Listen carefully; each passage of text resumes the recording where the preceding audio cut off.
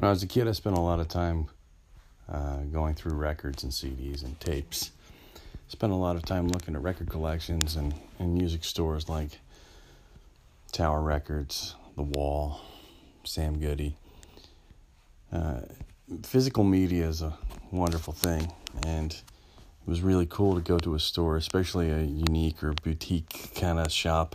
I remember there was one right near the Arden Theater down there on like 2nd and Market, where it was clearly a one-person store and the content was curated. And usually, if you could talk to somebody that actually knew something about what they were selling too.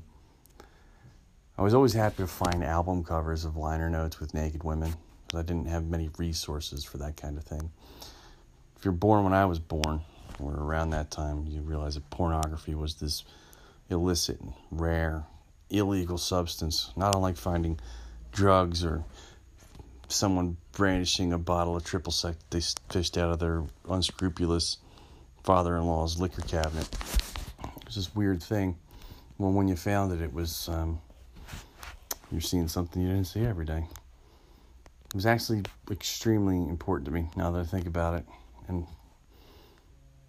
now that I think about how easily accessible pornography is on literally anybody's phone at any time, ever, for literally no money. I got a 1-year-old son and another one on the way any day now, and I shudder to think what's going to happen when my son's generation produces his crop of presidential candidates. Sir, when you were 13 years old, you Googled Dutch girls, lesbians, fucking in a sauna.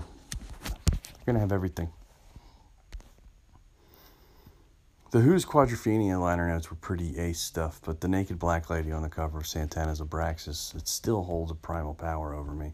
I don't really understand. I wonder about that particular woman. I wonder where she is now, if she's being true to herself. She's probably pleasing and being pleased in a perfect, balanced cycle. The album artwork of my parents' generation was a Hail Mary from Arcadia that bounced off my forehead and fell to the ground with a thud.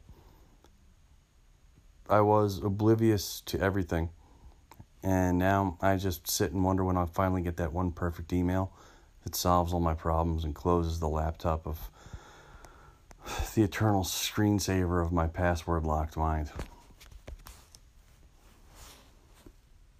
Living out in the sticks these days.